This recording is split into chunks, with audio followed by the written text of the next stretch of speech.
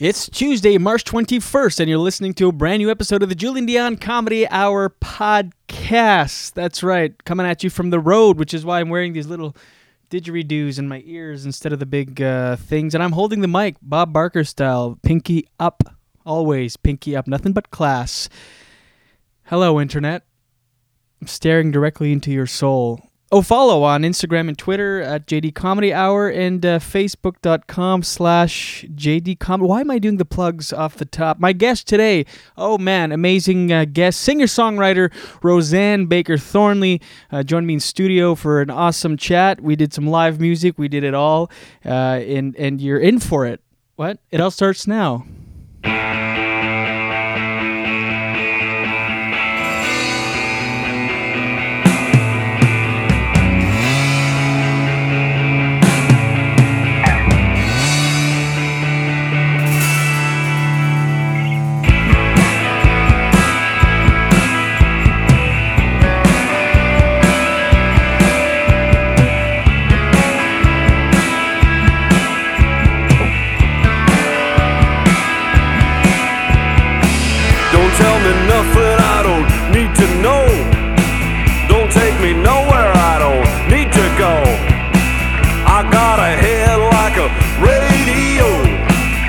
Such a beautiful waste of time. A waste of time. A beautiful snap attack. Welcome to the Julien Dion Comedy Hour podcast. Coming at you from the road. Hi. Lemon press road style. I don't know. Sure, let's roll with that. I get so weirded out. That was a weird intro. I get weirded because I'm forced. This is the climate, the web climate that we deal with. I'm forced to constantly promote and find interesting ways to. And I met with a not a promoter, but what's the word? I'm a PR person, and they suggested doing things like that. So anyway, hence the weird intro. Can I start over? Can I rewind this shit? No! It's live. It's not live, but I've treated it live. One take Tony, they call me. Nobody calls me that. Okay, welcome to the Julien Dion Comedy Hour podcast. My guest today, the one, the only, the super uber talented freak of nature, Rosanne Baker-Thornley is my guest today. Music singer, music singer, songwriter. Singer-songwriter, talented musician. I love her dearly, and oh man, we did some live tracks, and by we I mean her. I just sat there and cried. Literally, I cried. So there's a track she does. Give me one more night, I believe is the name of the track, and that's what it is. I hope I'm not fucking it up off the top. But she played this track and she sets it up beautifully, and I cried legit. And this is the Julien Dion Comedy Hour, but this is crying hour for this time. Also, the Julien Dion Inconsistent Comedy Hour, Inconsistent Release Date podcast. Thanks for tuning in, by the way. Rosanne Baker-Thornley is my guest. Powerhouse. Talent oozing out of every orifice. Why do I have to go? What? I should really write shit down before I get into it, but I just hit play and I just roll with it. Whatever. And, man, what an interview. She has had an amazing career and still going strong and about to release a new EP, and she's written songs for many musicians. She's just, it was such a joy and a pleasure to interview her, have a conversation with her. It's more of a conversation, my quote-unquote interviews, because, you know, it's back and forth. It's not just question, answer. We have a conversation, and loved it. I've been wanting to interview her for a while, and we got into it face-to-face, intimate. And like I said in Lemon Press Sessions, if you haven't checked out Lemon Press Sessions, by the way, check it out. It's all about the music. It's the past guests of the JDCH pod.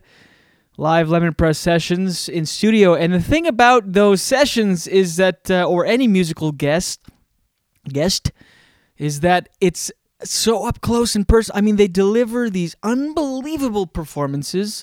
Rosanne being one of my favorites that came through.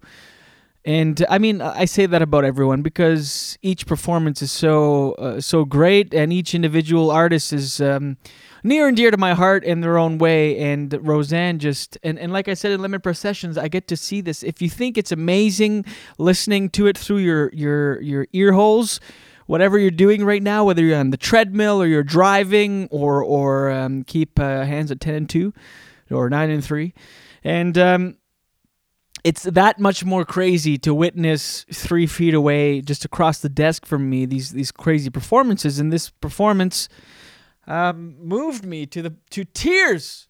I cried on the podcast for the first time ever. And I don't care. I'll admit it. We both cried. She played the song. I was crying. I look up because I didn't want to I didn't know where to look while she was doing it. I was kind of mixing the track on the board and listening to it and really into the song. And then I look up and she's got tears down her face. And she tells the story of how she wrote this song. And anyway, she plays 2 songs on the podcast, and we throw a couple in there as well. And you just got to get into it. Go to RBT Music. Fuck, I hope I'm not fucking that up. Let me just make sure. rbtmusic.com. Let me just check. I should have... Oh, what's your website? I'm going to edit it in. No, because I say it in the podcast. I nail it on the podcast at some point. But let me... hold on. You gotta Rosanne Baker-Thornley. She's everything, and you gotta get into it. Hold on. Oh God, why do I do this? Why do I do this? You could. There's a million podcasts out there that's so professional and RBTsong.com. Son of a bitch. I wish I was professional. Go to rbtsong.com and check it out. And one of the best in the biz. You're going to love her instantly. And you're going to love this interview. It's a good one. Okay, I'm Ramblefest. Welcome to Ramblefest 2017. And thanks for listening again. And be sure to follow, as I said off the top. For some reason, I got into my plugs in the intro, which is weird. But follow on Instagram and Twitter at JD Comedy Hour. And facebook.com/JD Comedy Hour, and email the show pod at jdcomedyhour.com. We want to hear from you. Be sure to subscribe on iTunes and all that, Google Play and whatevs, McGevs. It's been a few weeks since the last episode, but there's been a lot happening in my life. I've been traveling and touring and doing a lot of comedy and moving. Big move from Toronto. I've been in Toronto for 5 years and moving to Wakefield, Quebec, just north of Ottawa, about 25 minutes north in the Gatineau Hills, buying a house, a dream house. It's like built into the side of a mountain overlooking the Gatineau River, and it's peaceful and quiet, and I can, have a career from there and travel. As long as I'm relatively close to an airport, it's 35 minutes to the Ottawa airport, I can do this gig from anywhere, which is why I've been MIA on the pod and a little quieter than before. It's just an excuse. I have no excuse, but that's happening in my life. I'm moving from Toronto, and Toronto's been a great time for 5 years. I'm still going to be going down for auditions and such because I'm keeping my film and TV agent, but we'll not be living there. We'll just be visiting a couple times. I imagine about 2 to 4 times a month on average. We'll be swinging down Toronto. Is it Toronto? It's only a 4.5 hour drive, so it's not too bad. So I'm not... Why am I holding on to Toronto so bad? No, fuck. I'm moving from there. Who cares? It's good. It's such a good move. I'm so sick of the city. I just can't do it. Like, anytime I go on the road, and because I grew up in the country. I grew up in the middle of the woods in Skiddook, New Brunswick. And every time I go, I spend too much time in the city. It just gets to me. Just the rustle and bustle, huh? The wrestle and tassel. See?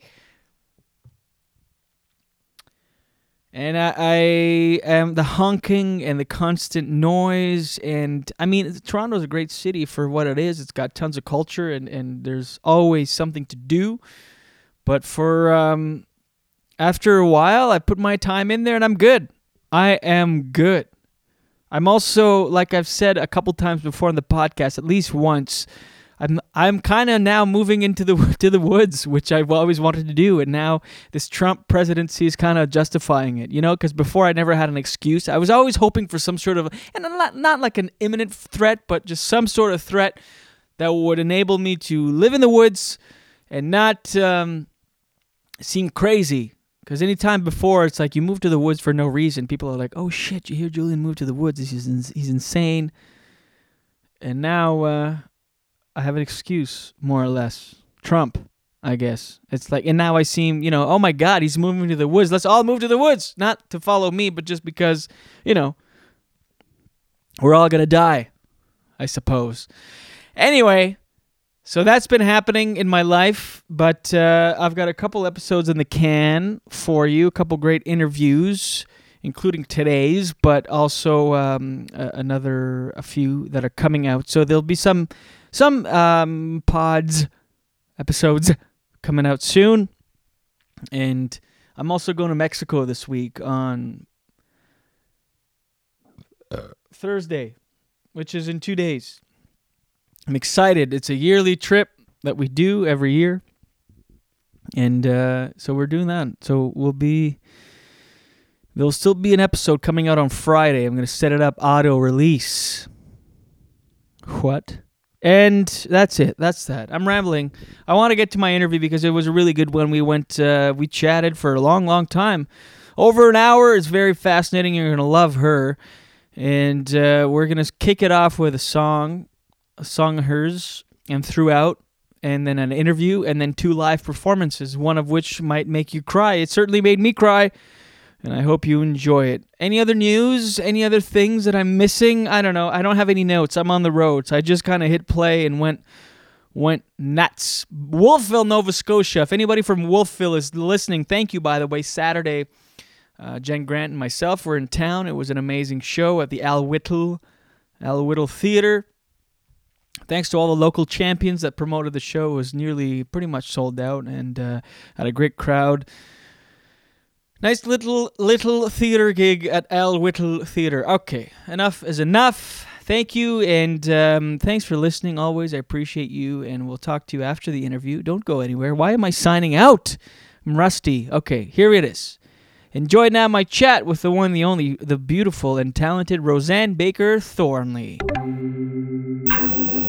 You and me belong, just like the flowers, laughing all day long. People, I need you loose. Sing a little song, then take a shower. Julien Dion, Comedy Hour.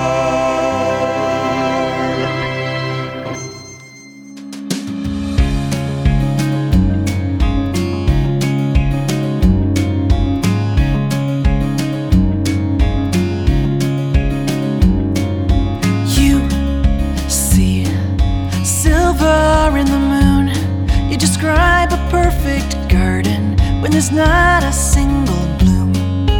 You hear stars fall in the night, walk me through the darkness without a thread of light. When I'm in your arms, I'm found. I rise up from a world that pulls me down.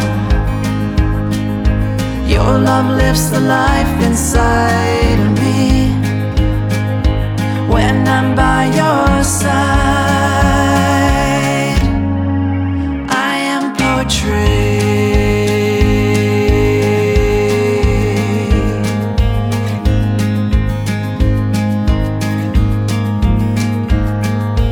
You feel sunset on your skin, reach into the corners where I spark and I begin. When I see me through your eyes, I don't have to change or overanalyze. When I'm in your arms, I'm found.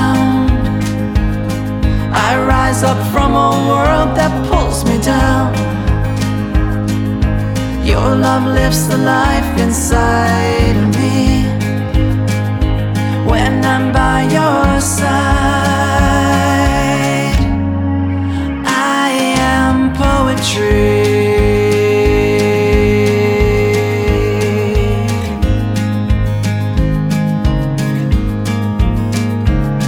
I know that I will never, ever wither on the vine. You color all the attributes I didn't know were mine. And when I'm standing next to you, my inspiration's brighter too. I am the breath, I am the soul, undeniably. When I'm in your arms, I'm found. I rise up from a world that pulls me down. Your love lifts the life inside of me when I'm by your side. I am poetry. I am poetry. I am poetry. I am poetry.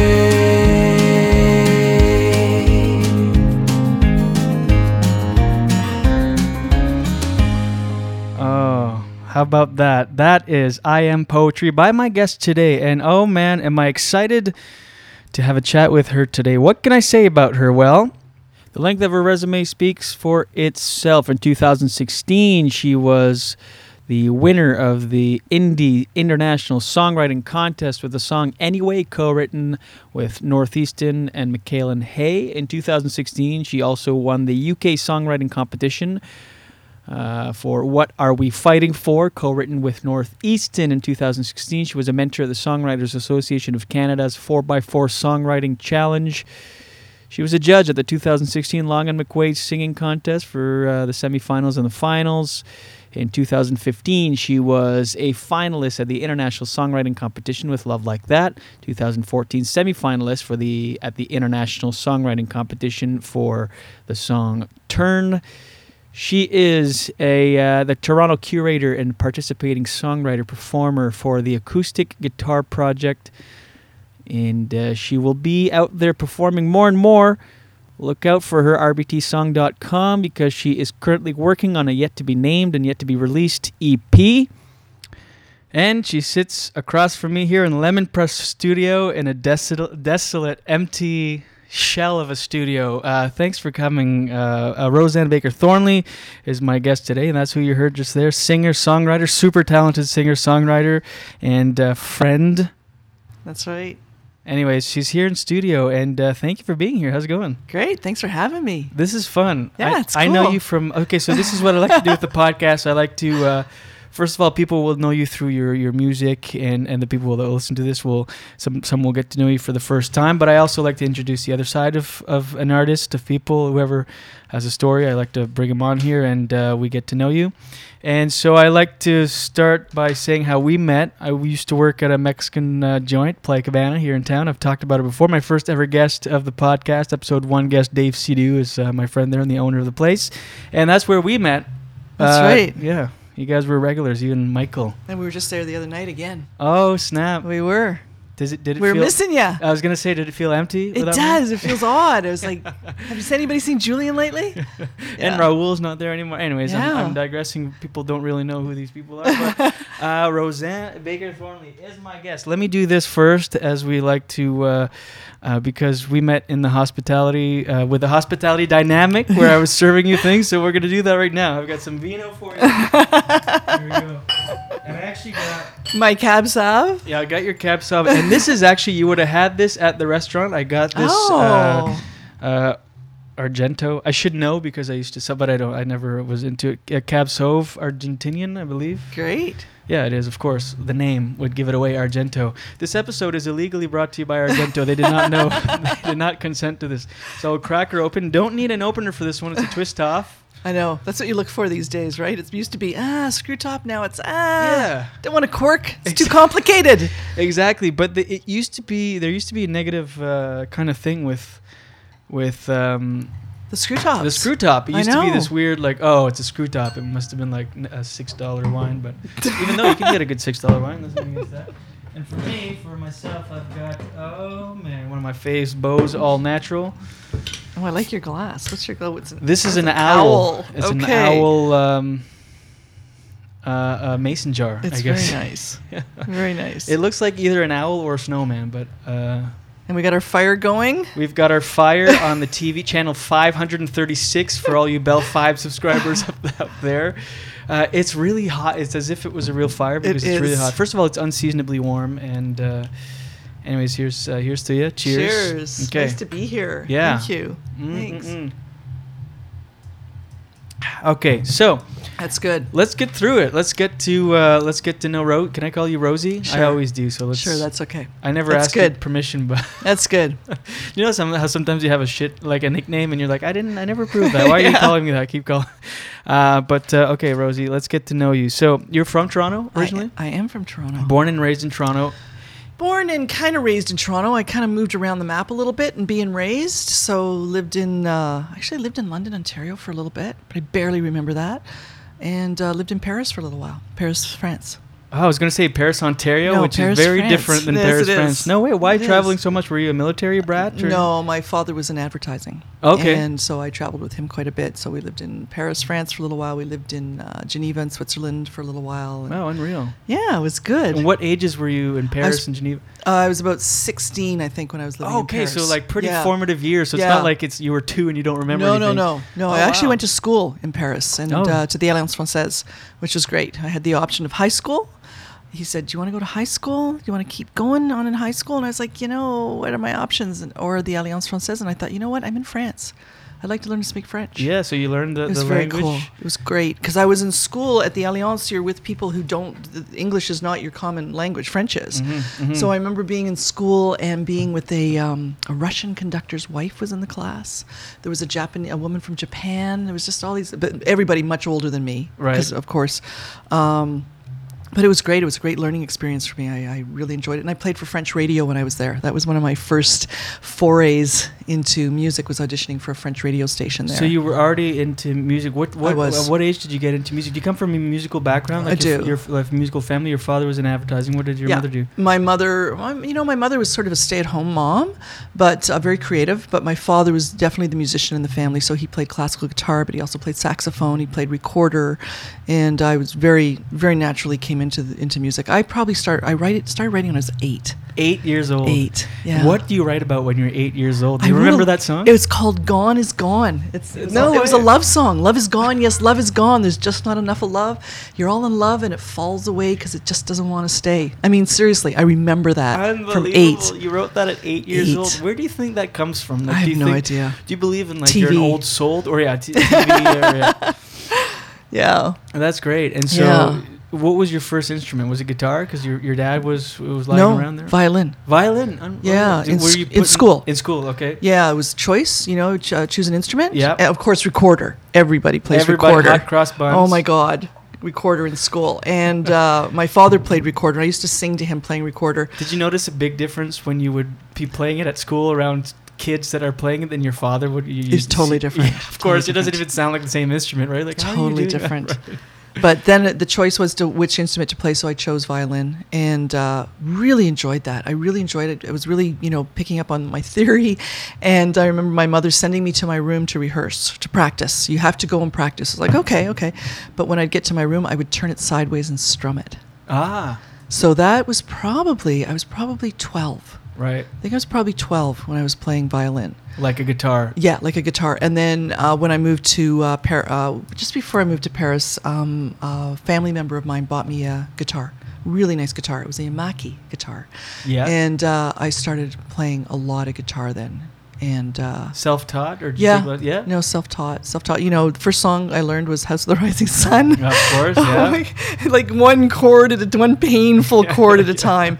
And and then when I got to Paris, I was doing a lot of writing. When I was 14, I wrote a lot of songs, and ended up auditioning for a French radio station to be part of a troupe over there. Like a Yeah. touring troupe? Or No, it was a troupe that just played every week. It was a French group, And I still remember my audition because I was so nervous. Oh my goodness, I was so nervous. And I remember it was this old style radio station, and they were above me all around behind the glass. And I was down all by myself in the middle of the studio, and I was shaking. I was so nervous, I was shaking. And they actually said to me in French that I might want to sit down because I looked like I was going to fall down from shaking, like from a distance. Anyway, I auditioned, and I got into the troupe and ended up playing with them quite a bit. Wow. And it was a weekly thing? It was a weekly thing. Yeah, so that's what I was doing when I was 14, plus going to school at the Alliance. So you were kind of thrown right into it right away. Where do you think that comes from, the desire to write songs, or that ability to write songs? Like, is it just kind of... You hear a lot of songwriters say it just kind of comes to you. You can't control it. It's intuitive. It's right. And if you try to think of it or dissect it too much, you might risk. It might elude you. Like, yeah. Are you like superstitious about it that kind of way, where you don't want to? No, I'm not superstitious too much. You know what I'm superstitious about is I will not usually play a song unless I'm finished it. If I have an idea for a song and I have a few lines, or I've got the beginnings of it, I won't share it with anybody because it's like this bubble that you have to be in to finish the song. But no. As far as writing songs, I mean, people do ask, how do you write a song? And I have to admit, I sort of go, you just do it. You just kind of do it. You just kind of do it. And what do you do? Obviously, it's like anything, you get better with it as you grow.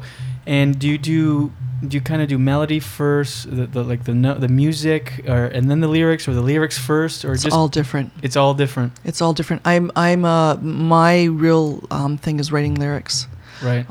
So I've forever been writing. I mean, I have tattooed on my hand, I am words, because. And we just heard Iron Poetry. Yeah. And I really have a connection to words, and that's really where I start with writing songs for the most part. Or I'll hear a melody, I'll sit there and I'll play something, and it just resonates with me. There's something that's like, oh, it's a space. It's all about a space. It's a funny thing, but it's about a space that you step into, and it evokes different feelings or thoughts. And I may have a line that I've come up with that I've written down, or if somebody said something, and I'm like, oh, that's interesting. I mean, just a while ago, my daughter's fiance was telling me about when people aren't around, what guys do, like they drink beer in the shower. Have you ever drank a beer in the shower? Absolutely. The beer shower is the best beer. I've never even heard of it. Or the shower beer, rather. I've never heard of it. And he mentioned it, and I thought, well, that's interesting. And I wrote it down. And then I went into a writing session a while back. We were working with this new recording artist, and we were talking about topics to write about, and I said, what about this idea of guys, when they're without their significant other half, that they're taking a shower and drinking beer and all that kind of, and we wrote a song all around it. It's called Me Without You.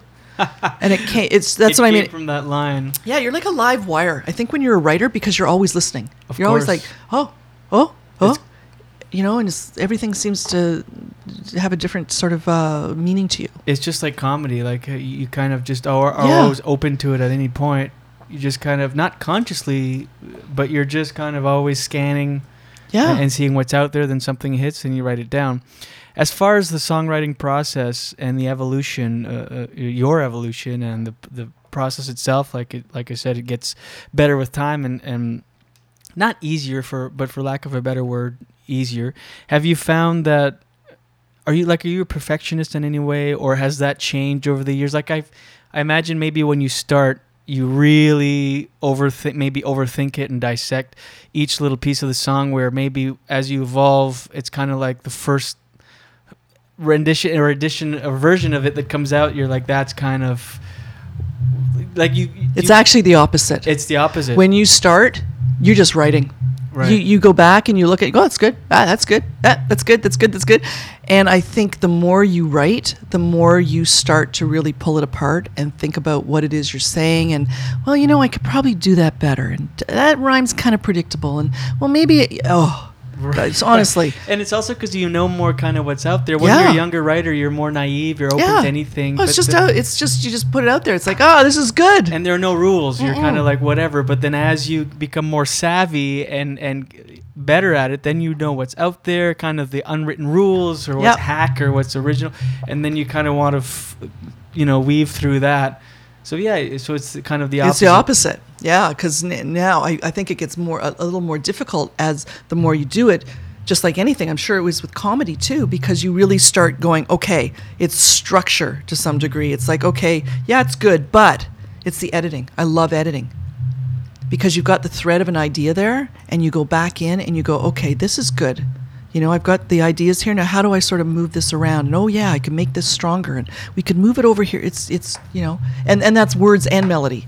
And Right. melody. Like, where are we going here? And Do you find that you have to sometimes step away from it for a little bit? you do. It's funny because Makes a big difference, right? Yeah, I just wrote something the other day. There was a group that asked me to write something about my songwriting process. And they just got back to me today about it. And what I'd said in there is songs come in different ways. I can be walking down the street and listening to the beat of my feet and just kind of get into a rhythm. And I'm Yep. like, da, da, da, da, da, da, da, da. I'm just walking and I'm thinking, and all of a sudden words start coming to me, right? And and it's funny because sometimes you can hardly, I don't have anything to write down. I don't have my phone, so you just can hardly wait to get in the house to start writing stuff down. And then there's other times when somebody says something that sparks something, right? And then there's other times where you're sitting there and you're writing and you're writing and you're writing and just throwing stuff away. Same with you, I'm sure. Sometimes, you know, you're just like, no. And then you step away to do something else and you're like, or you can't find a line. You know, you're writing a song and it's all good except there's that line that's really important, or a bridge, and you step away for a second and all of a sudden you go, that's it. It's like turning your back on it for a second seems to make a difference, and then it Yeah. comes to you. Yeah, it's all different. Yeah, because sometimes when you're so close to it, you're like, this is garbage. And Yeah. then you step away from it and you're like, this is actually pretty good. Well, there's something in there, or there's Right. something you go, well, that's not it. Right. It's like, that's not my chorus. That's my bridge. My bridge is my chorus. My chorus is my bridge. That's right. And you have to kind of step away. Yeah. So stepping away from it. Yeah. Absolutely. And, okay, let's go back. So you're in Paris. Yeah. Yeah. And then from there, where do you go? I came back to Canada. Came back to Canada. Came back in to Toronto? Canada. Yeah. Decided to finish my high school, which was important. Right. I guess. So they told you. Yeah, so they told me. So I wrote this exam, and they said, you're pretty much finished your grade 12. And I thought, that's pretty good. I've covered off 2 years not going to school. What's that tell you? And then when I came back, I started doing more playing, more writing, was doing more sort of the folk circuit than anything was doing the folk circuit. Just all in the city, kind of. Yeah, and then I moved out west. I moved to Calgary. My goal was to go out there and work with horses. I really wanted to work with horses. And I was too young. Nobody would hire me. I was 17. I was 17 on my own. And so I ended up getting a job actually in the graphic design business. Kind of what the old man did a little bit. Yeah, it was. And I'm sure it came out of that. It was just sort of Yeah. my brain. Right. That's where my brain was. Very streetwise. I Mhm. wasn't a trained designer, but oh my God, I went a long way on not being a trained designer, just be on intuition and street smarts. Wow. Really yeah. on street smarts Oh, and cool. messaging. And messaging. Of course, it's all words again, right? That's right. What are you saying? It's really important. That's right. The It's really medium important. is the message. It truly it is. Yeah. Yeah. And in Calgary, were you doing much with music once you got into graphic design? Were you kind of still? I was. Yeah. So I ended up being an art director out there for a company, and at the same time, I had a band. I was in a band. That band, what was the name of that band back then? I think it was called High Test. I was a backup singer. Oh, no way. Oh yeah. And how do you find a band when you move to a new city? It's my boyfriend. Okay. Got Through a it. boyfriend who was a guitar player, of course. And he had a band, and I ended up being a backup singer, and the drummer's girlfriend also was a backup singer. And I was kind of the Grace Slick, and she was definitely the Janis Joplin. Right. And we ended up doing a lot of backup vocals with the band, and that's where we started. And then the guitar player and I started our own band. I was gonna say, how does your own? You must when you've had this. You know, you went to school in Paris and you were writing songs and working for the radio company. Yeah. You must. Was there a part of you that was like, I'm better than a background singer, or are you just happy to kind No, of? I was happy. Right. Yeah. You know, I was going to say that when I was younger, when I was like, you know, in school, junior school, I loved choirs. So I actually joined 3 churches just to sing in the choirs. Oh yeah. Because there's something about the harmonies Mhm. and that power of all those voices together. So that was key to me. That was really key to me, and that really sort of set me off to singing with my dad, singing in these choirs. Did you come from a religious family? Is that what? No. No. My family was Unitarian. I don't even know what that, Yeah, I know. what that means. My sister was very funny because all she remembers about church was the coffee afterwards. No, Unitarian. It's very very real based in what's happening, and they talked a lot about the solar system and just people, and it was great. It was good. It was more of a social club than it was a religion. Right. So no, I don't come from a religious background. But you just wanted to do the choir thing. Yeah, just for the choir. I mean, I remember listening to them, the ministers and the preachers and stuff, going, "Wow, those guys are kind of scary." They are. Yeah. You know, but I was there for the choir. So you're in Calgary. Yeah. You're a background singer or background vocalist, and you start a band with a guitar player. Yeah, CJ Smith. That was his name. Smith. Yeah. And what was the group? Were you still in the folk kind of? No, we were definitely we were sort of southern rock. Well, sort of rock. We were rock at that point. All original for the most part. We did all original music. You wrote together. You we brought did. what you had written already. Yeah. No, we wrote together. I wrote mostly lyrics. I worked with him on melody, but he drove melody. I was the lead singer in the band. Cool. Yeah, I was a rock and roll singer back then. Yeah, I couldn't get enough mascara and black eyeliner or ripped shirts, and I had gloves with the fingers torn out, and yeah. Is there any of that stuff out there now? Can you get your hands on any of that? It was just some old photos of me there. Yeah. So we had a band, and that band at that point of time was called Baker Smith, actually, because I was Baker, he was Smith. Yeah. Makes sense. Baker Smith. Yeah, we wrote a lot of songs together. And were your parents always supportive of you? Yeah. So you were in Calgary on their own, so they were still in Toronto. Yeah, my mother, they were separated. My mother Okay. was in Toronto with my sister, and I was in Paris with my father. And my father, he was very supportive of my music. They were both pretty supportive of my music. Yeah. At what point did you think you could actually I mean, I know you kind of shot out of a cannon out of school and with the radio company and stuff, but did you ever consciously think, I can make a go at this as a living, or was it just there was no option? Of course, that's what was going to happen. That was the way it was going to be. No plan B. It was just, I knew that's what I needed to be. It was in my bones. It's funny, the most, like yourself, the most successful people in whatever they do, that's the thing. They say there was no plan B ever. No. And it just kind of happens organically. Yeah. It's not like I'm going to do this because it seems cool. It's just kind of like... It's just who I was. It's who you are. Yeah. And I didn't even think, everybody says, oh my God, the competition. I didn't even think competition. It was just that I'm doing this. And I never even was aware of competition, even years after, until I went into a record store and went, God, there's a lot of music out here, just a sea of it. Yeah. But other than that, it was just, I'm doing what I'm doing. There was just what I'm doing. And you were living, and you were fine, and there was nothing, you didn't have to do anything else? No, I was just doing music. How long were you out west before you eventually came back to Toronto? I guess I was out west for probably 3 years. The music industry out there was definitely not happening. I was going to say, compared to Toronto, there's got to be no scene. It was painful. And I mean, I was from Toronto, so they had their whole sort of stigma about people from Toronto. Right. And I had said to CJ, yeah, really, well, we're just granted, probably different personalities, right? Mm-hmm. And I do have sort of that kind of personality. I mean, I definitely push, as many who know me might say. Yeah. Came back to Toronto. He came back with me, and that was probably about 3 years later. And we're still playing, had our band going, and still Baker Smith.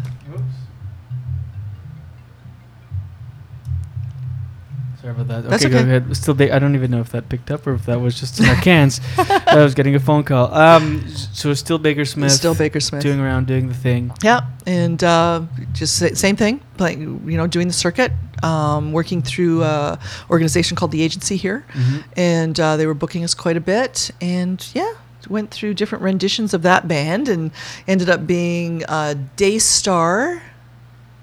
We ended up being Daystar for a while, and we ended up being Night School for a while. Daystar, Night School. Yeah. How did you guys come up with? I don't even know why we changed it. I can't remember why. I think we just wanted something perhaps more just different than Baker Smith. We just needed to switch it up. Right. But still, mostly original music. We did I think for a while we did a Southern set that was a lot of fun. I mean, that was doing cover, but kind of doing cover our own way. And I'm singing, so I mean, I'm doing Right. I'm doing Leonard Skinner and ZZ Top, which is with me singing it. It's a little different. Yeah. I was gonna say, when you're performing and the crowd likes hits or top 40 stuff or what they know, how do you introduce originals in there? Do you just go full out original? Or do you kind of squeeze them in between covers, or how do you? No, we pretty much went full out original and squeezed in some covers once in a while. Right. How do you build a following from that? Do you just have faith in your ability, Yeah. or? Yeah, you don't think about it. You just go ahead and do it. It's the same thing. You just moving forward. And what kind of venues were you playing? Oh, different bars. Oh my God. A lot of bar Endless shows? bars, and a few coliseums, and opening for some people, and doing our own shows, and yeah, just a real mix up of different things. How was I asked because of my comparison to comedy. This is what I know. So Yeah. would you early on in those days get paid with? Did you guys ever get like paid with like free booze and you're making? No, we made money. You made money.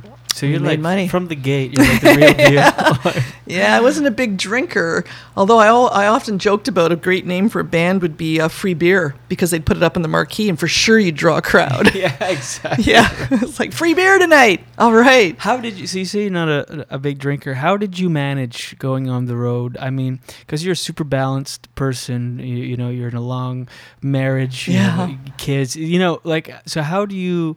Because it's an industry, whether you like it or we like it or not, that's the same as comedy, inundated with drugs and alcohol, Yeah. and just people kind of aimlessly going from gig to gig. How do you make the? Is it a conscious choice to go? I'm not gonna go that. This is my real career. I have to make a go of this. Do you consciously choose that responsible route, or it just kind of is in you, and you're not? Yeah, it was just in me. Right. For one thing, I mean, as a singer, I knew that. And a bit of a perfectionist again, right? Like, I do like the show to be really put together. I know we got on stage a few times and the band was like so stoned. I mean, they were gone. And I was up there in front of them all going, okay, let's just try to get through this night. And they were saying, this is great. And I'm going, yeah, wait till you hear it. Wait till you hear it Right. played back. So, because Yeah, you weren't drinking, but no, the I wasn't. bandmates were they? Oh, drinking? yeah, some of them were smoking or whatever. You know, Yeah. it's like, oh, yeah, I'll take some of that. What is it? I don't know. Right. It's like, how do you Just do that? Whatever they put in your Yeah, hand, and just sit seriously. and just enjoy the ride. Seriously.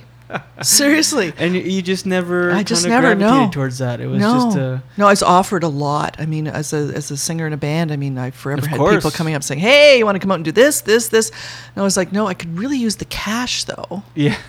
You know, I'd rather have the cash. And part of it was I had to remember a lot. I mean, up there singing, it was Right. important to me that the show was really put together. We had a great crew. Actually, my husband, Michael, now, he was originally started out as a lighting director for me and ended up being my road manager. Is that right? That's how we met. How long have you guys been together? A long time. Yeah, we've been together a long time. We've been married. This next month we'll be married 31 years. Unreal. I remember know. the 30th year thing. I know. saw. Yeah, that's crazy. I know. And married 30 years. How long have you been together? Probably about another 3 years on top of that. We were on the road Right. with each other. I don't know. He knows the exact number. I don't. But That he seems knows. about right. for Yeah. knowing him. Yeah.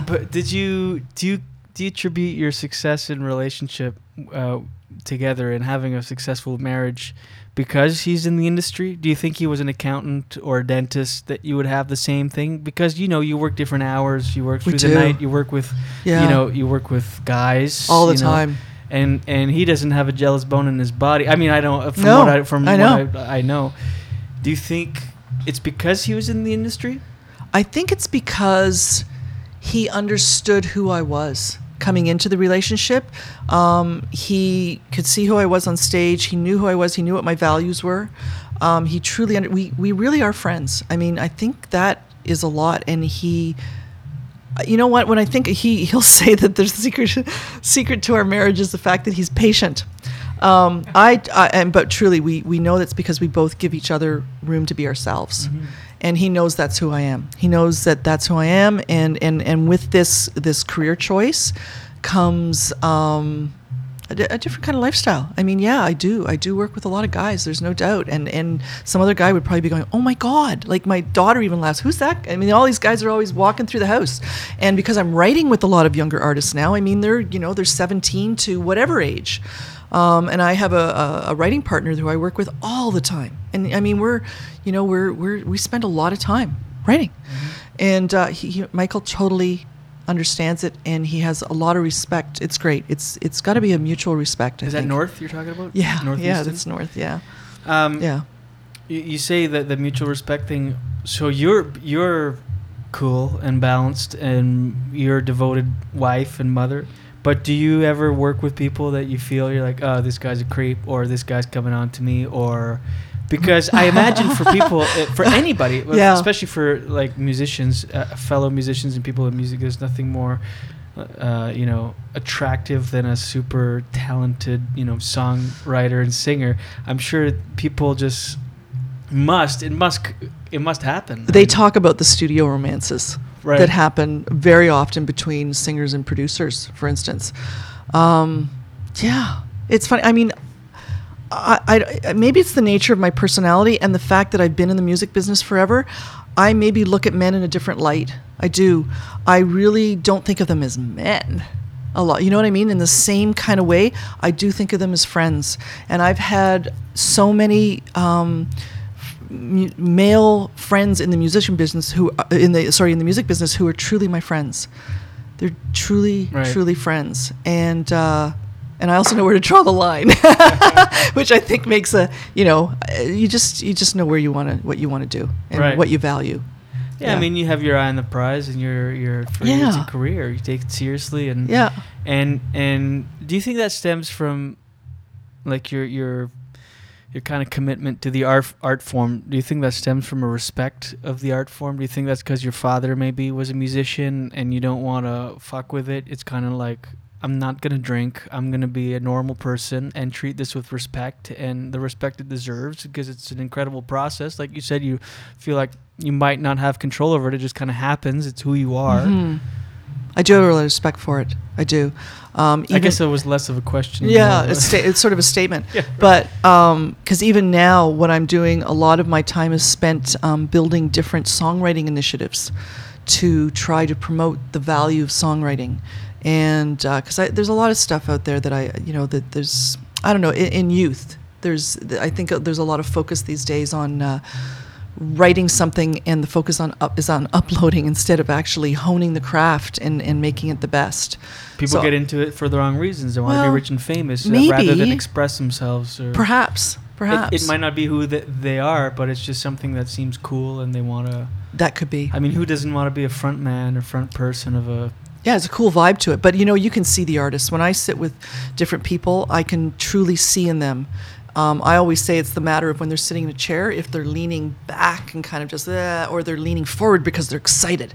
There's an energy. I'm really attracted to energy in people, for sure. It's what I'm attracted to, and what draws me to certain people to write with them, to spend time with them, to be friends with them. Yeah, it's cool. Well, you know what I mean, right? Like there's definitely energies that align and energies that don't. Absolutely, for sure. Yeah. And you just kind of naturally gravitate away from those energies that don't. I want to do this right now because we heard I Am Poetry. I want to play this other song, Failing. Now, you're working on an EP right now? Mm-hmm. I am. So EP, how many songs roughly? 5. 5, and an LP is about 10? Yeah. Is that the kind of mark? Yeah. So you're working on one, Untitled so far? Untitled, and I kind of fell into it. I've been doing a lot of songwriting because I stepped out of singing, as far as, being a performer, and decided I really want to. I had a model out of LA that I thought was very interesting, where they work with young artists, and they bring the artist into the room and they say, we're going to write a song. And tell me a little bit about yourself, and what's been going on in your life, and let's pull a song out of it. And I did that. I was doing that, and then all of a sudden I thought, I really want to promote songwriting, right? I'm in my own. It's what I want to do, and because of that, the best way to do that is really, I'm writing my own songs. I mean, I do write my own material, not as much sometimes as I'd like to, because I'm busy working on other people's songs with them.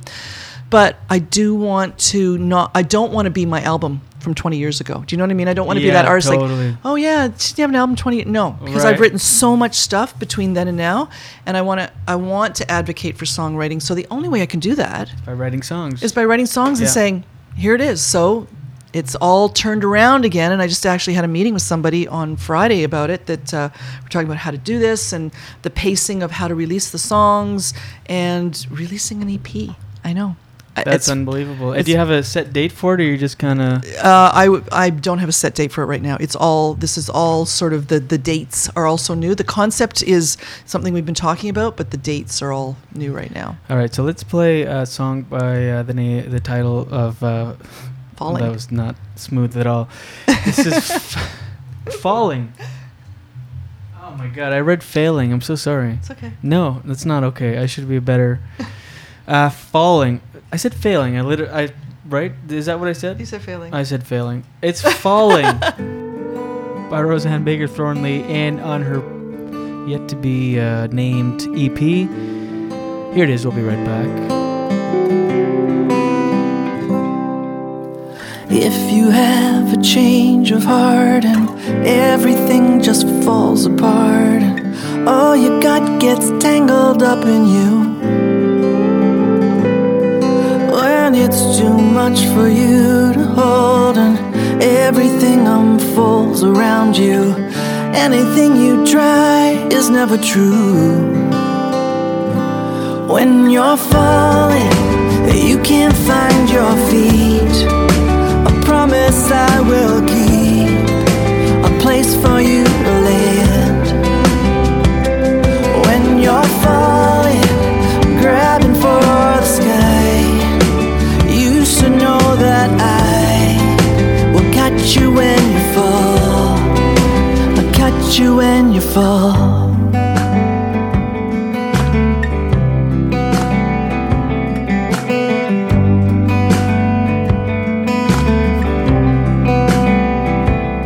When belief is all you're following, those days when you step in and you are someone else, when your dreams are brighter than the climb, life's full but you can't find the pieces of yourself.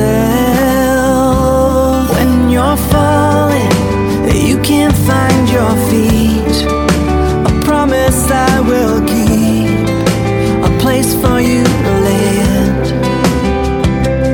When you're falling, grabbing for the sky, you should know that I will catch you when you fall. I'll catch you when you fall.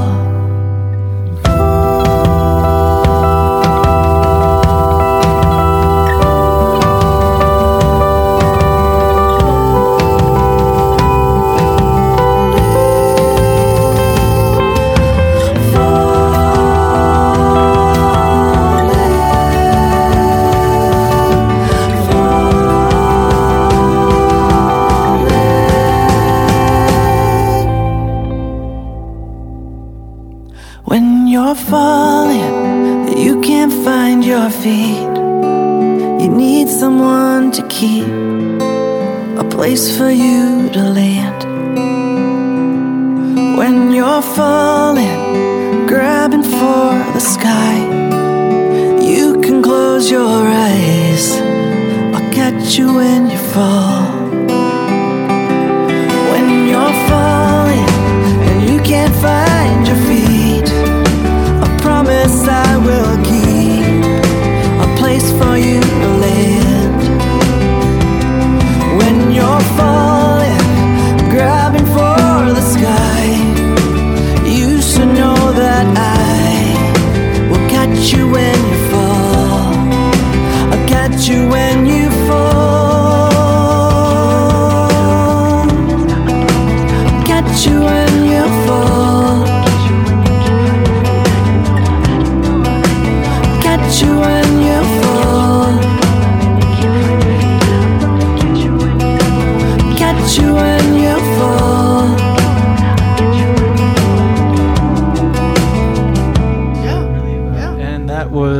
Falling, not failing, falling. I'm failing as a host.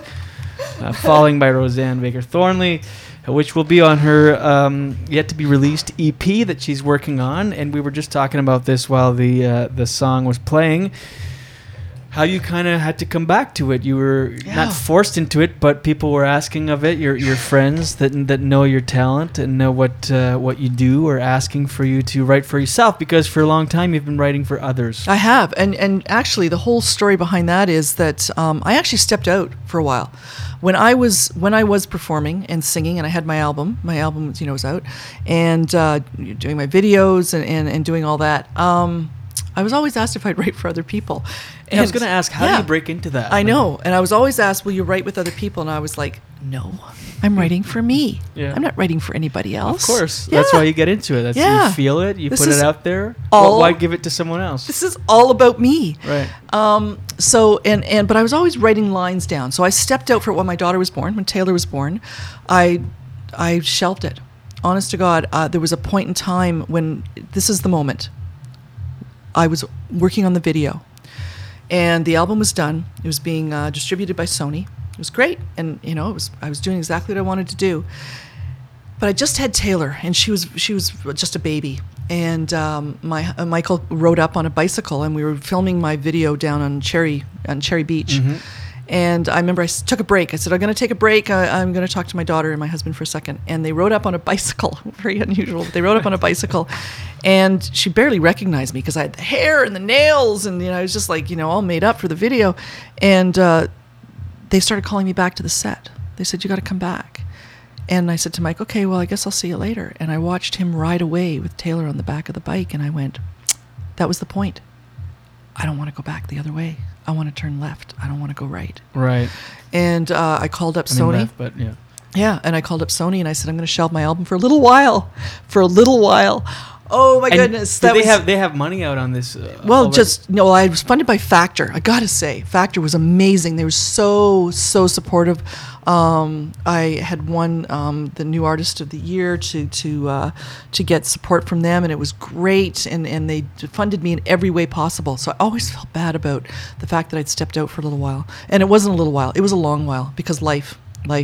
You get busy. Mm-hmm, of course. And a month turns into a year in a second. And I was always writing lines down. I was always kept writing, and my guitars I would dust off, but I wasn't playing them too much.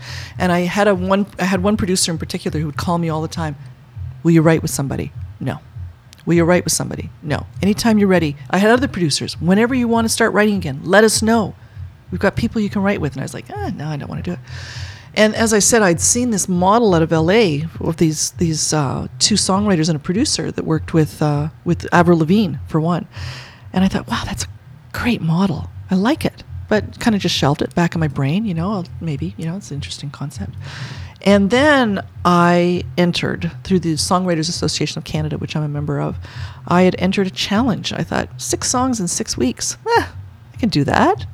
Because writing my whole life? Why not? Yeah, I could do that. I hadn't been writing for a little while, but maybe that would be good for me. And Taylor was doing, her thing with ballet, and everybody was busy doing stuff. And I thought, I'm going to do that. I was running a branding firm at that point. And how long had it been since you've been writing? Oh goodness, like actively writing, it probably had been.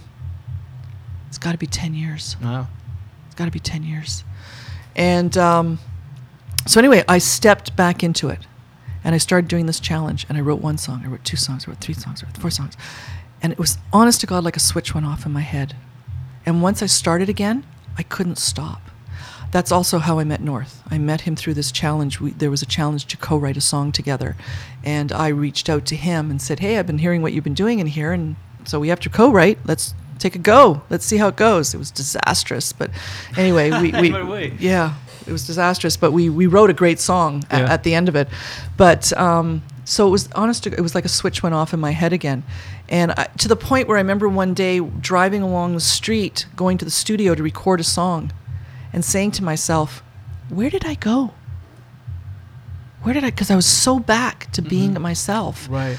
In this writer, musician, truly the parts of me that were so valuable to me that I, you just kind of put aside a little bit, because other passions, your passion changes, you're done.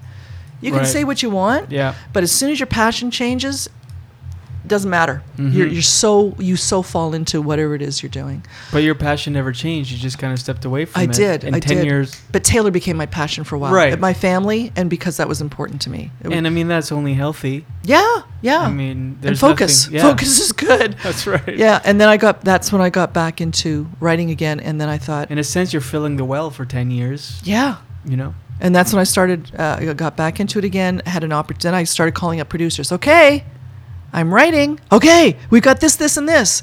And that's actually when I called North and said, hey, you know, all that stuff aside with how that first song kind of started up, we wrote a great song. In what way was it disastrous when Oh you my said? goodness. Well, you see, when we first sort of met up, he said to me, well, so what do you got? And this is North, who, you know, he's in Ottawa and he writes with a lot of different people, and he's a great songwriter himself, but I don't think he ever gets a lot of pushback from people. You know, people kind of go, oh, like I've seen it. He'll play something, oh, it's great. And I'm like, really? It's the first thing he played. Yeah, no, it's great. So I had an idea. He said, what do you got for some ideas? And I had this idea about this photo exhibit I'd seen by a guy by the name of Trent Bell out of the States. And it was about convicts and them writing letters to their younger selves. And if you could write a letter to yourself, what would you tell your younger self about not ending up here? What's the advice you'd give yourself? So Trent photographed these guys, these fellows that were in prison, and he took the letters, the handwritten letters, and he superimposed them behind them. Well, I'm very, like, when I write, I see it all in my brain. I'm there. I'm wherever it is that I'm writing that song from. And this so resonated with me, and I showed it to North, and he said, wow, this is so cool. So anyway, I said, okay, so let's write this song. And he said, okay, good. So I said, I'll work on some lyrics. You know, you can work on some music, and, you know, we can work on the lyrics a little bit together at some point. So I think it was the next day he sent me a finished song. Finished. That fast. He sent it. I hadn't sent him any lyrics, though. Oh, shit. Pressure is on. He had gone off on his own and written the entire song. And when he played it for me, he was waiting. You know, he sent it to me, and he was waiting for me to get back to him. So I thought, oh, God, what am I going to do? I mean, okay, it's fine. So I got back to him and I said, well, I like the first line in the pre-chorus. And you can imagine, I mean, here's a guy that doesn't get a lot of pushback. Right. And all of a sudden I'm going, I like one line. One line. And he was like, you're joking. You know, seriously? And he said, he basically walked away from it going, I can't work with her. Like, just, wow. And I'm saying to Michael, my husband, I'm going, what an ass. I can't work with this guy. I'll just write the song myself and say I co-wrote it with somebody. And we came back to the table. We came back. I was on Skype. This was all on Skype. And I said, and we both said, what are we going to do? And he said, you know what? Probably your lyrics. Because I had said my lyrics are better. Quite just straight out. I think my lyrics are better. I think I've got a stronger storyline. Sorry.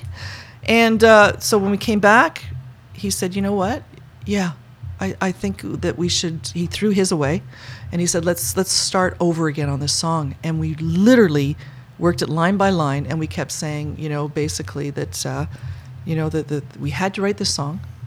We had to get it done. Yeah. And it was important that it was the best of, we were doing the best for the song as possible. The song was at the center. So let's step back a little bit and focus on the song, not on what he wanted or I wanted, but what made sense. And we're both mature enough and seasoned enough writers to be able to say, okay, let's do this. And we wrote Turn. And Turn was powerful. It's a powerful song. It's actually on North's new album right now. And it's all about turning and walking away for these young men. And we actually sent it to the photographer and said, we just wanted you to know how far your reach was with that exhibit you did. And we got a message back from Trent saying, I listened to it and all I could do was cry. Wow. Yeah, it's a powerful song. It actually just popped up on Facebook again the other day. They featured him again in another magazine for this exhibit. Wow. So I posted it on Facebook saying, hey, this is the first song North and I wrote. It's only, I think that's probably 2.5 years ago. It seems like 10. Right. But I was going to say that when I got all these offers to start writing, because that eventually had gone so well, and we both said that's probably one of the best songs I've ever written. He said it too. It's probably one of the best songs I've ever written. And I said, I'm thinking about this idea of writing with young artists and bringing them into the room and writing songs for them, with them. What do you think? And he was like, I'm in. I'll come down to Toronto. So he started coming here instead of just writing over Skype. And really, we're doing a lot of it. And how do you find the young artists that you write for? Through producers or? Yeah, various. Some is I've gone out and reached out to some people that I just thought were great. Some is through producers, some through managers. We're working with this. I'm just going to say we're working with this young man right now. His name's Quentin Cochran. He's in the CBC Search and the Searchlight, and he's very talented. And we've been writing with him, and he's one of these artists that's definitely leaning forward. He's not leaning back at all. Yeah. And Michaelan Hay, who's also in the Searchlight competition, and Amir. And I mean, there's just so... You won a competition with her, right? You co-wrote a song? Yeah. Anyway, we won the Indie Independent Songwriting Contest. In 2016. Yeah, with a song called Anyway. Are competitions a big part of songwriting, like in a kind of in a way to get songs out there? It's more awareness. I mean, it's funny because I know North had entered quite a few competitions in the past. I never did. I've never been a competition person. You're cleaning house. I know. You're winning all these competitions. So yeah, and then I thought, you know what? For awareness, it's good. And people always say, "What do you win? What do you win?" I'm like, I have no idea. We win. That's all I know. It's the awareness and the and getting some. Building some brand. I mean, we're definitely building, and for us, it's the RBT&E brand, and it's building that and having people know what we're doing. Right. Yeah, it's good. Do you ever write songs for young artists, and you're like, "Shit, that one's too good. I'm gonna keep that." You know what? People will say, and this is only in my relationship with writing North. They'll say, "What do you write? What kind of music?" And I say, "Well, I write pop, I write indie, I write a bit of jazz, I write some country." And I write North. Seriously, because we would be writing something and he'd be going, "Hey, that's a good song for me."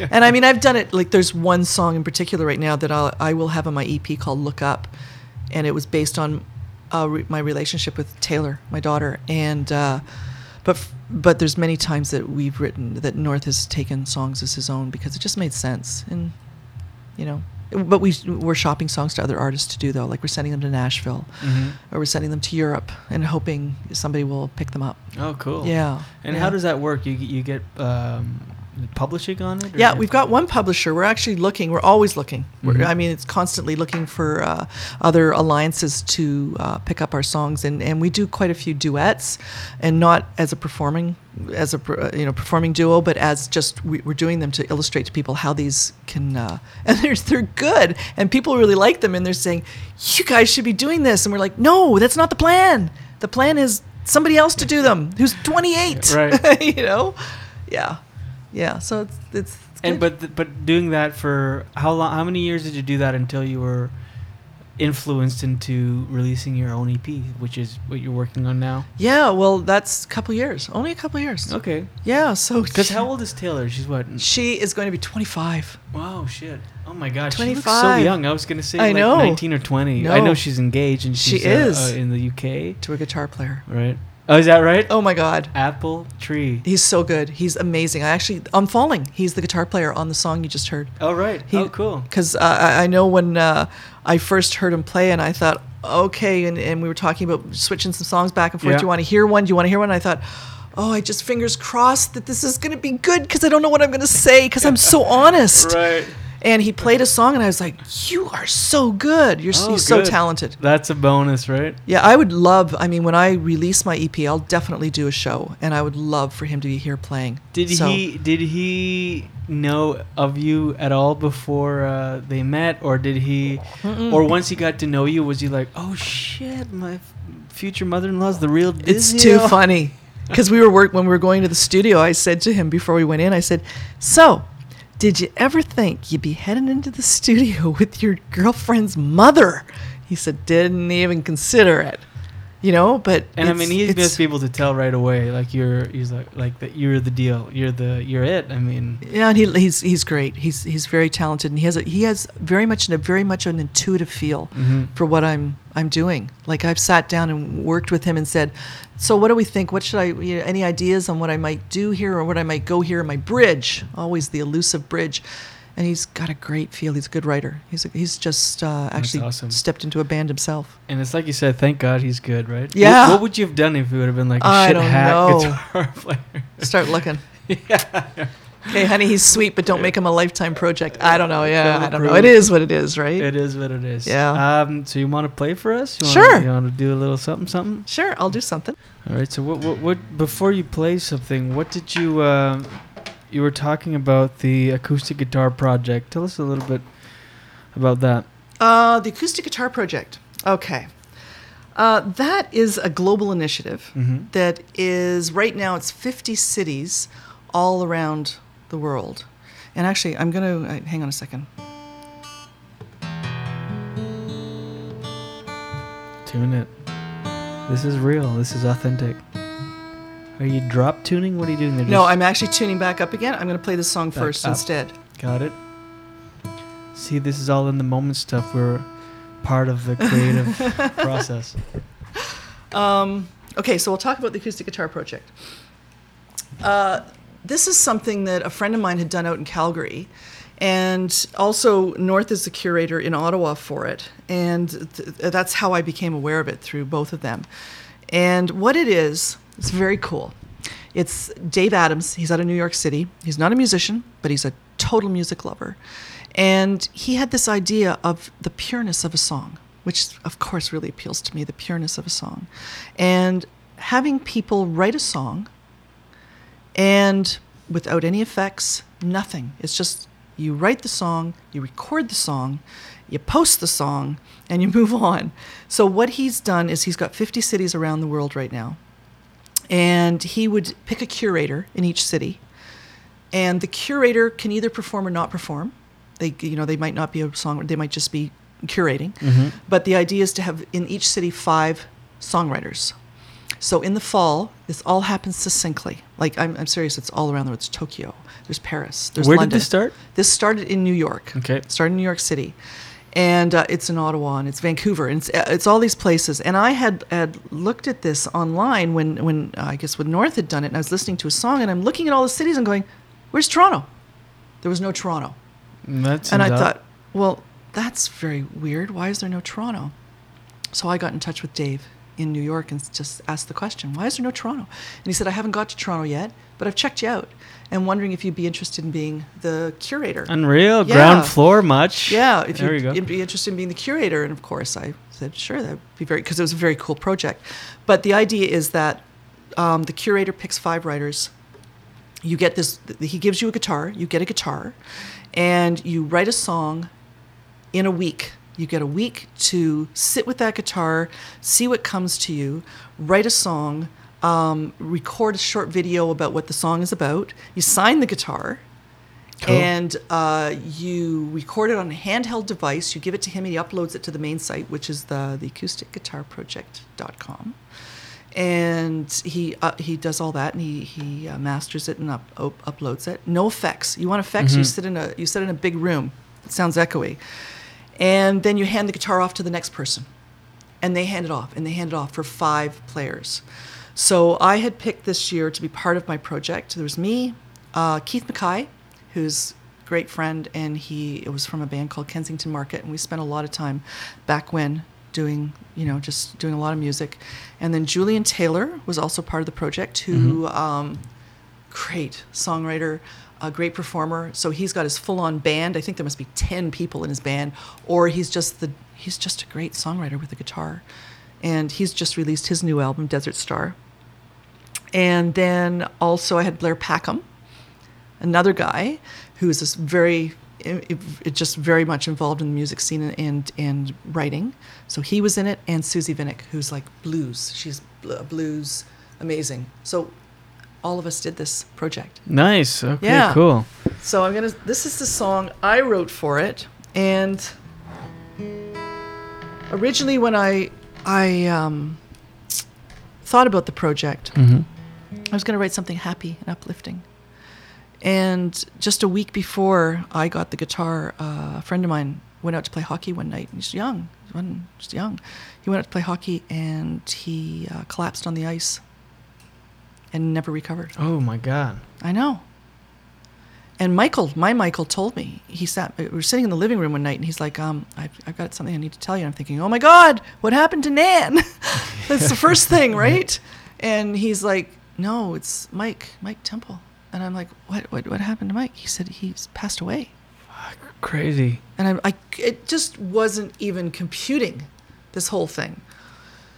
So the next week, now I'm in my studio, and I start okay, so how do you write a song? I'm playing this over and over. Just over and over. And all I can think about is I'm seeing his face, and I'm thinking about what it must be like for his wife to be lying in that room at night. And he just never comes home. He never comes home. And then I started thinking, well, you know what? What happens if somebody never comes home? Like, what are those things that you think you should have said that you never said? And because, I think everybody's quick to tell somebody what they don't like, but are people as quick to tell people what they do like? So anyway, this playing this sort of transported me to the room and lying there in bed as her and seeing this through her eyes. And I wrote this song called Give Me One More Night.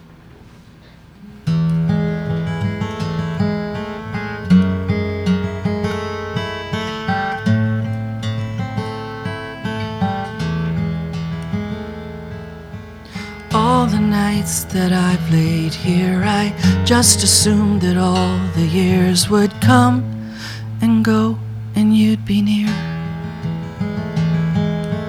All the nights you held me close, we laughed about who loved who the most. I never thought they'd disappear. I can hear your heartbeat, I can feel your breath, I can feel your warmth inside my chest.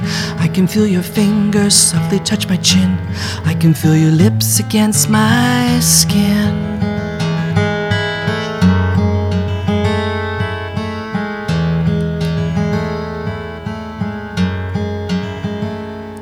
You know that it's the hardest part, to reach, to touch you in the dark and realize that you're not here. I close my eyes and try to sleep, but it keeps coming back to me. I always thought I'd be where you are. I can hear your heartbeat, I can feel your breath, I can feel your warmth inside my chest.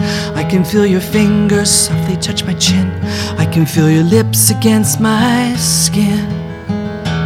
I don't wanna leave, I don't wanna stay. Give me one more night for what I need to say.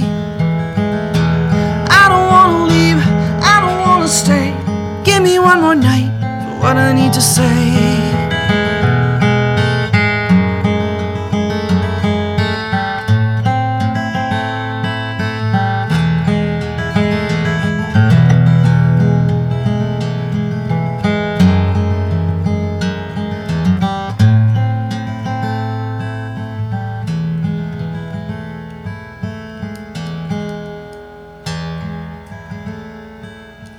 Here I lay alone in bed, with endless things I should have said, and sunlight is climbing up the wall. I wonder if you really knew how much I wanted you. I should have said it all. I can hear your heartbeat, I can feel your breath, I can feel your warmth inside my chest. I can feel your fingers softly touch my chin, I can feel your lips against my skin. I can hear your heartbeat, I can feel your breath, I can feel your warmth inside my chest. I can feel your fingers softly touch my chin, I can feel your warmth against my skin. I don't wanna leave, I don't wanna stay. Give me one more night for what I need to say. I don't wanna leave, I don't wanna stay. Give me one more night for what I need to say.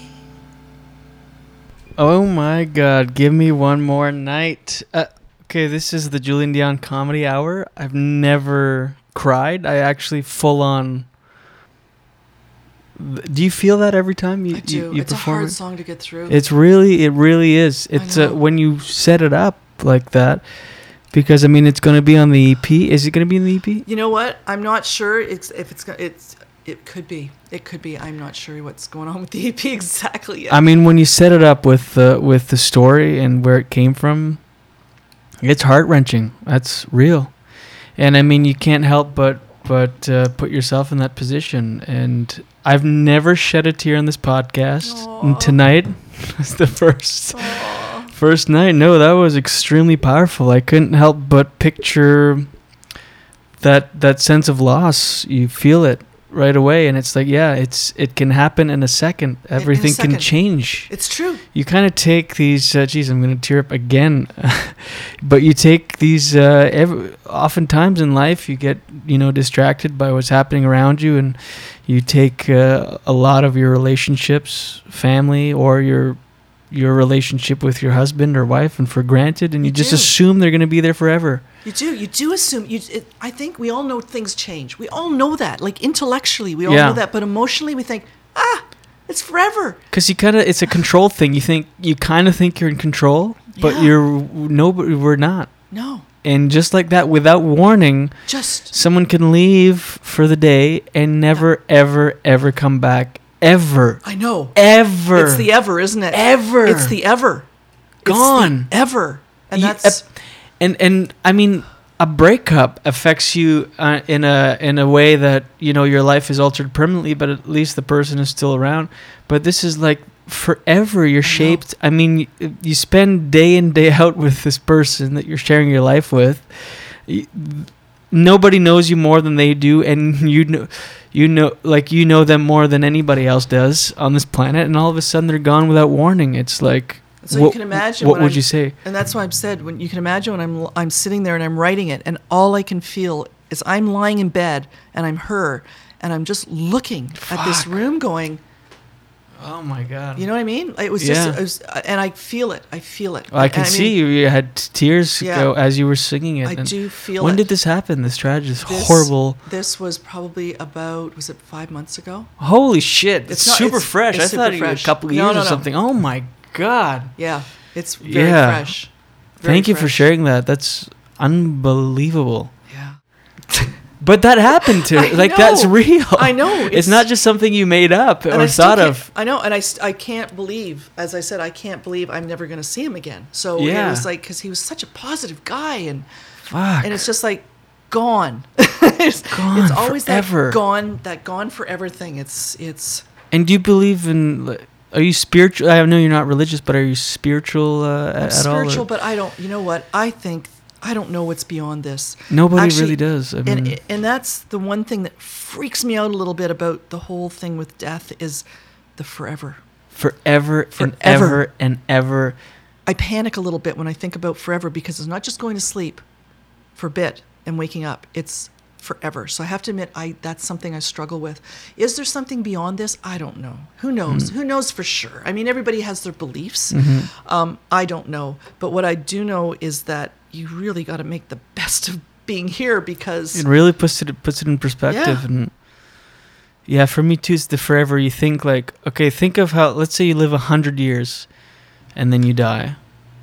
Yeah. Think of 100 more years and 100 more and 1,000,000 years. It's forever. 1,000,000 more years and 1,000,000 more years and 30 million years, and you're still just going, like, you're just not. It's that. I can't even think about it. They say you can only contemplate your own demise for like a minute. We've already been over a minute, and I'm freaking the fuck out. I know. Like, it's true. Oh my God. Thank you for sharing that. More wine. Yeah. I think that's the lesson here is more wine. Please. But I was going to say that the acoustic guitar project, it truly, I mean, this song was born out of it. And what was very cool is this guitar, and everybody signs the guitar, and you hand it off to the next one. So I have the guitar at home now, and it collects this energy. Of course, absolutely. Because everybody is pouring their heart into the soul, and everybody wrote a stellar song. Like, I mean, what comes to mind is Julien wrote a song about his life on the guitar, and Blair wrote a song about just the darkness of depression. And just everybody wrote solid songs on it, and it'll travel around next year. I've already got people that are interested. I can't write again next year, but I can. I'm the curator. I am the curator, and so I'll be doing it again. And it's worth checking out. There's some great stuff in there. The acoustic guitar project. Can you want to do another one? I will. I mean, that was amazing. I want to listen to you all night. I mean, now this is really new. Okay. And this is an example. This is totally an example of songwriting and the truth. The truth. Speaking the truth. Like, Give Me One More Night. It's definitely that is totally the truth. And I think that when songwriters write something, there is a thread of truth in every song, because it's got to come from somewhere. I mean, I'm not grabbing it. It's part of me. It's what I'm showing. But there's also in songwriting, there's adapting it. So it works for other people too. It doesn't just work for yourself. So this is based in some truth, of course, but at the same time, you take liberties sometimes to make it what you want it to be and who you want it to speak to. So I also have a friend that I'm sure there's a few people that will relate to this, male or female, that will sort of understand where this is going and connect to the emotions behind it. Yeah, that's the cool thing about writing. It's a cool thing. You really connect, and it's all about emotion. Let's do it.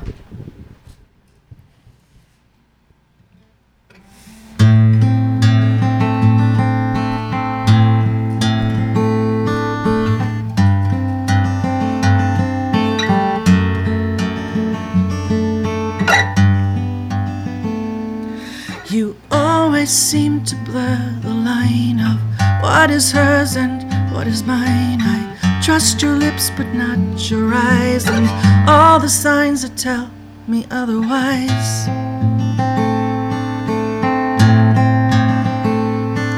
And in the dark I can't undo the talk that leads us right into the words that feed the quiet flame. And you are not the same because of me, because of me.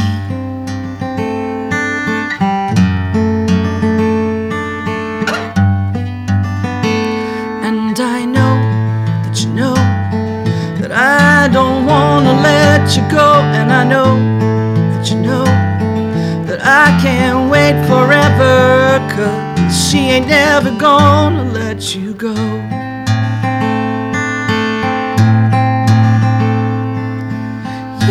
Say you understand, but there's no way you really can. You bare your soul and then you leave and tell me you can't stay because of me, because of me.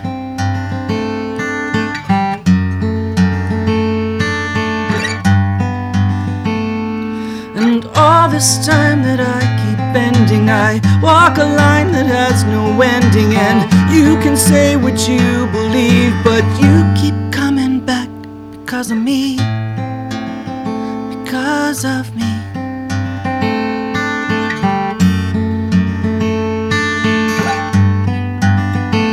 And I know that you know that I don't want to let you go. And I know that you know that I can't wait forever, 'cause she ain't never gonna let you go. Every time you come, you change, you change. Every time you come, you change, you change. Every time you walk away, I am in your brain, and you change, and you change because of me. And I know that you know that I don't want to let you go. And I know that you know that I can't wait forever, 'cause she ain't never ever, no, she ain't never ever gonna let you go because of me.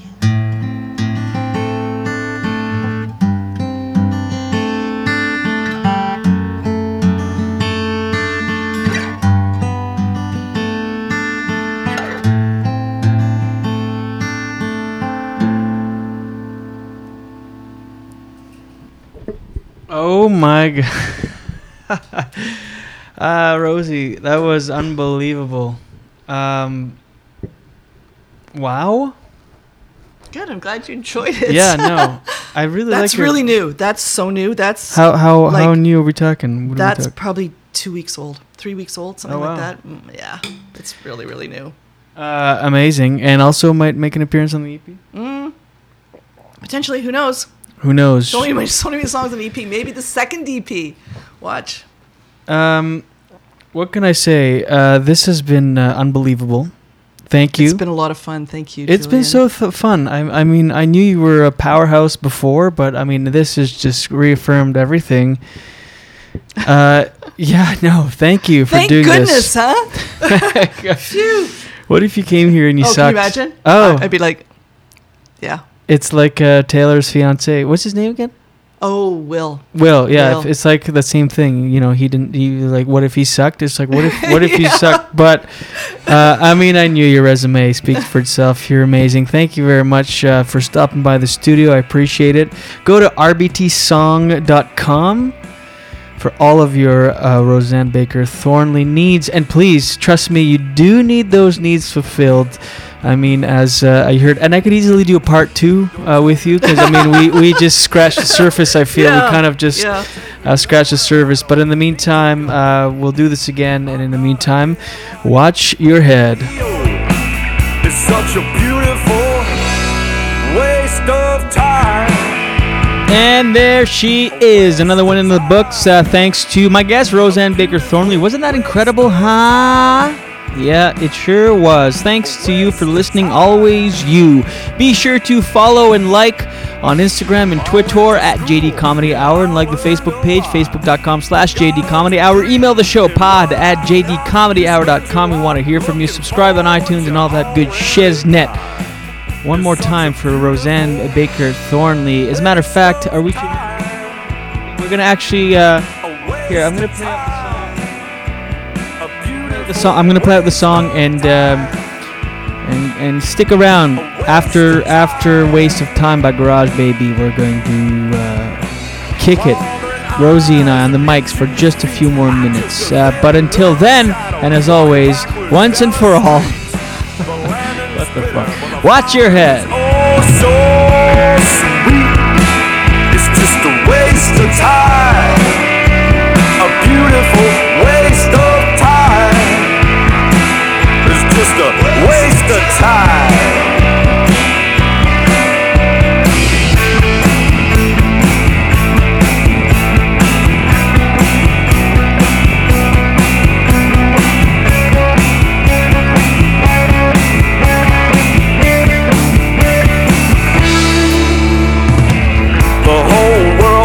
A piece of my head, but they all get a piece of my mind instead.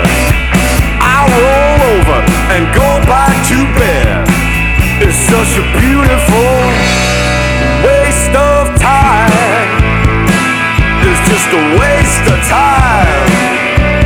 A beautiful waste of time. It's just a waste of time. Wandering eyes and itchy feet. I'm just a thin nervous shadow walking backwards down the street.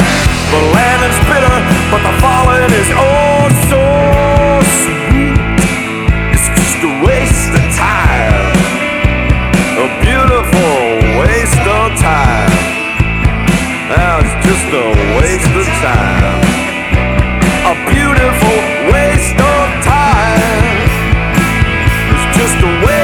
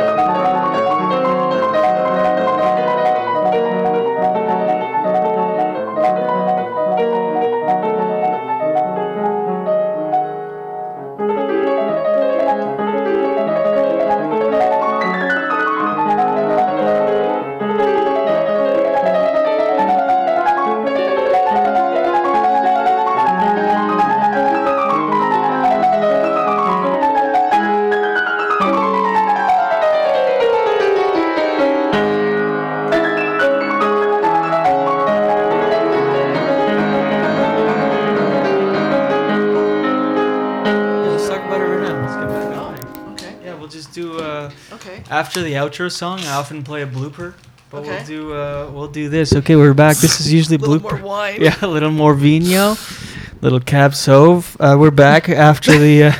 This is usually a pre-recorded blooper, but now this is actually happening in real time. We're back on mic. Okay, you were talking about this writer's circle because you want to Yeah, talk about your collaborators do. because this is a collaborative effort at times. It's cool because Right? it's about I'm as you can probably tell, I'm very much about songwriting Mm-hmm. and the heart of the song.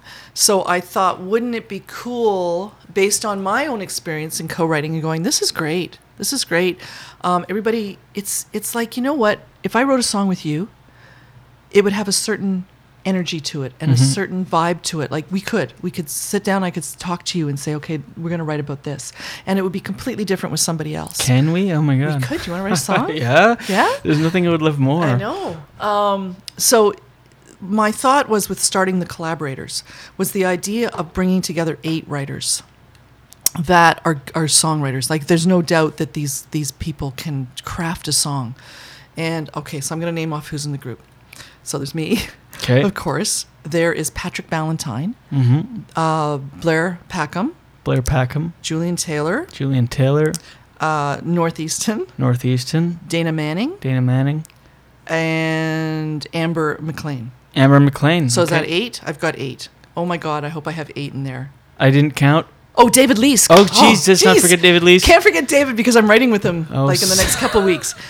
So anyway, the idea was to pull together these great writers with a focus on co-writing. So I thought, wouldn't it be great to be able to share, because that question, how do you write a song? People ask it all the time. So wouldn't it be great to pull together a group that would share online, for instance, because we're building a website right now. I'm building the website that will answer how you write a song. And it's all these collaborations. So we get together once every 2 or 3 months. We literally draw names out of a hat, Oh, cool. right? And all of a sudden, oh, so I'm writing with David this time. And we will, outside of this particular meeting, we will go write a song and come back to this group and play our song. And it's like this bubble, it's like this bubble. And everybody plays their songs and everybody has some opinions on it, and this could change, and what about this and what about that.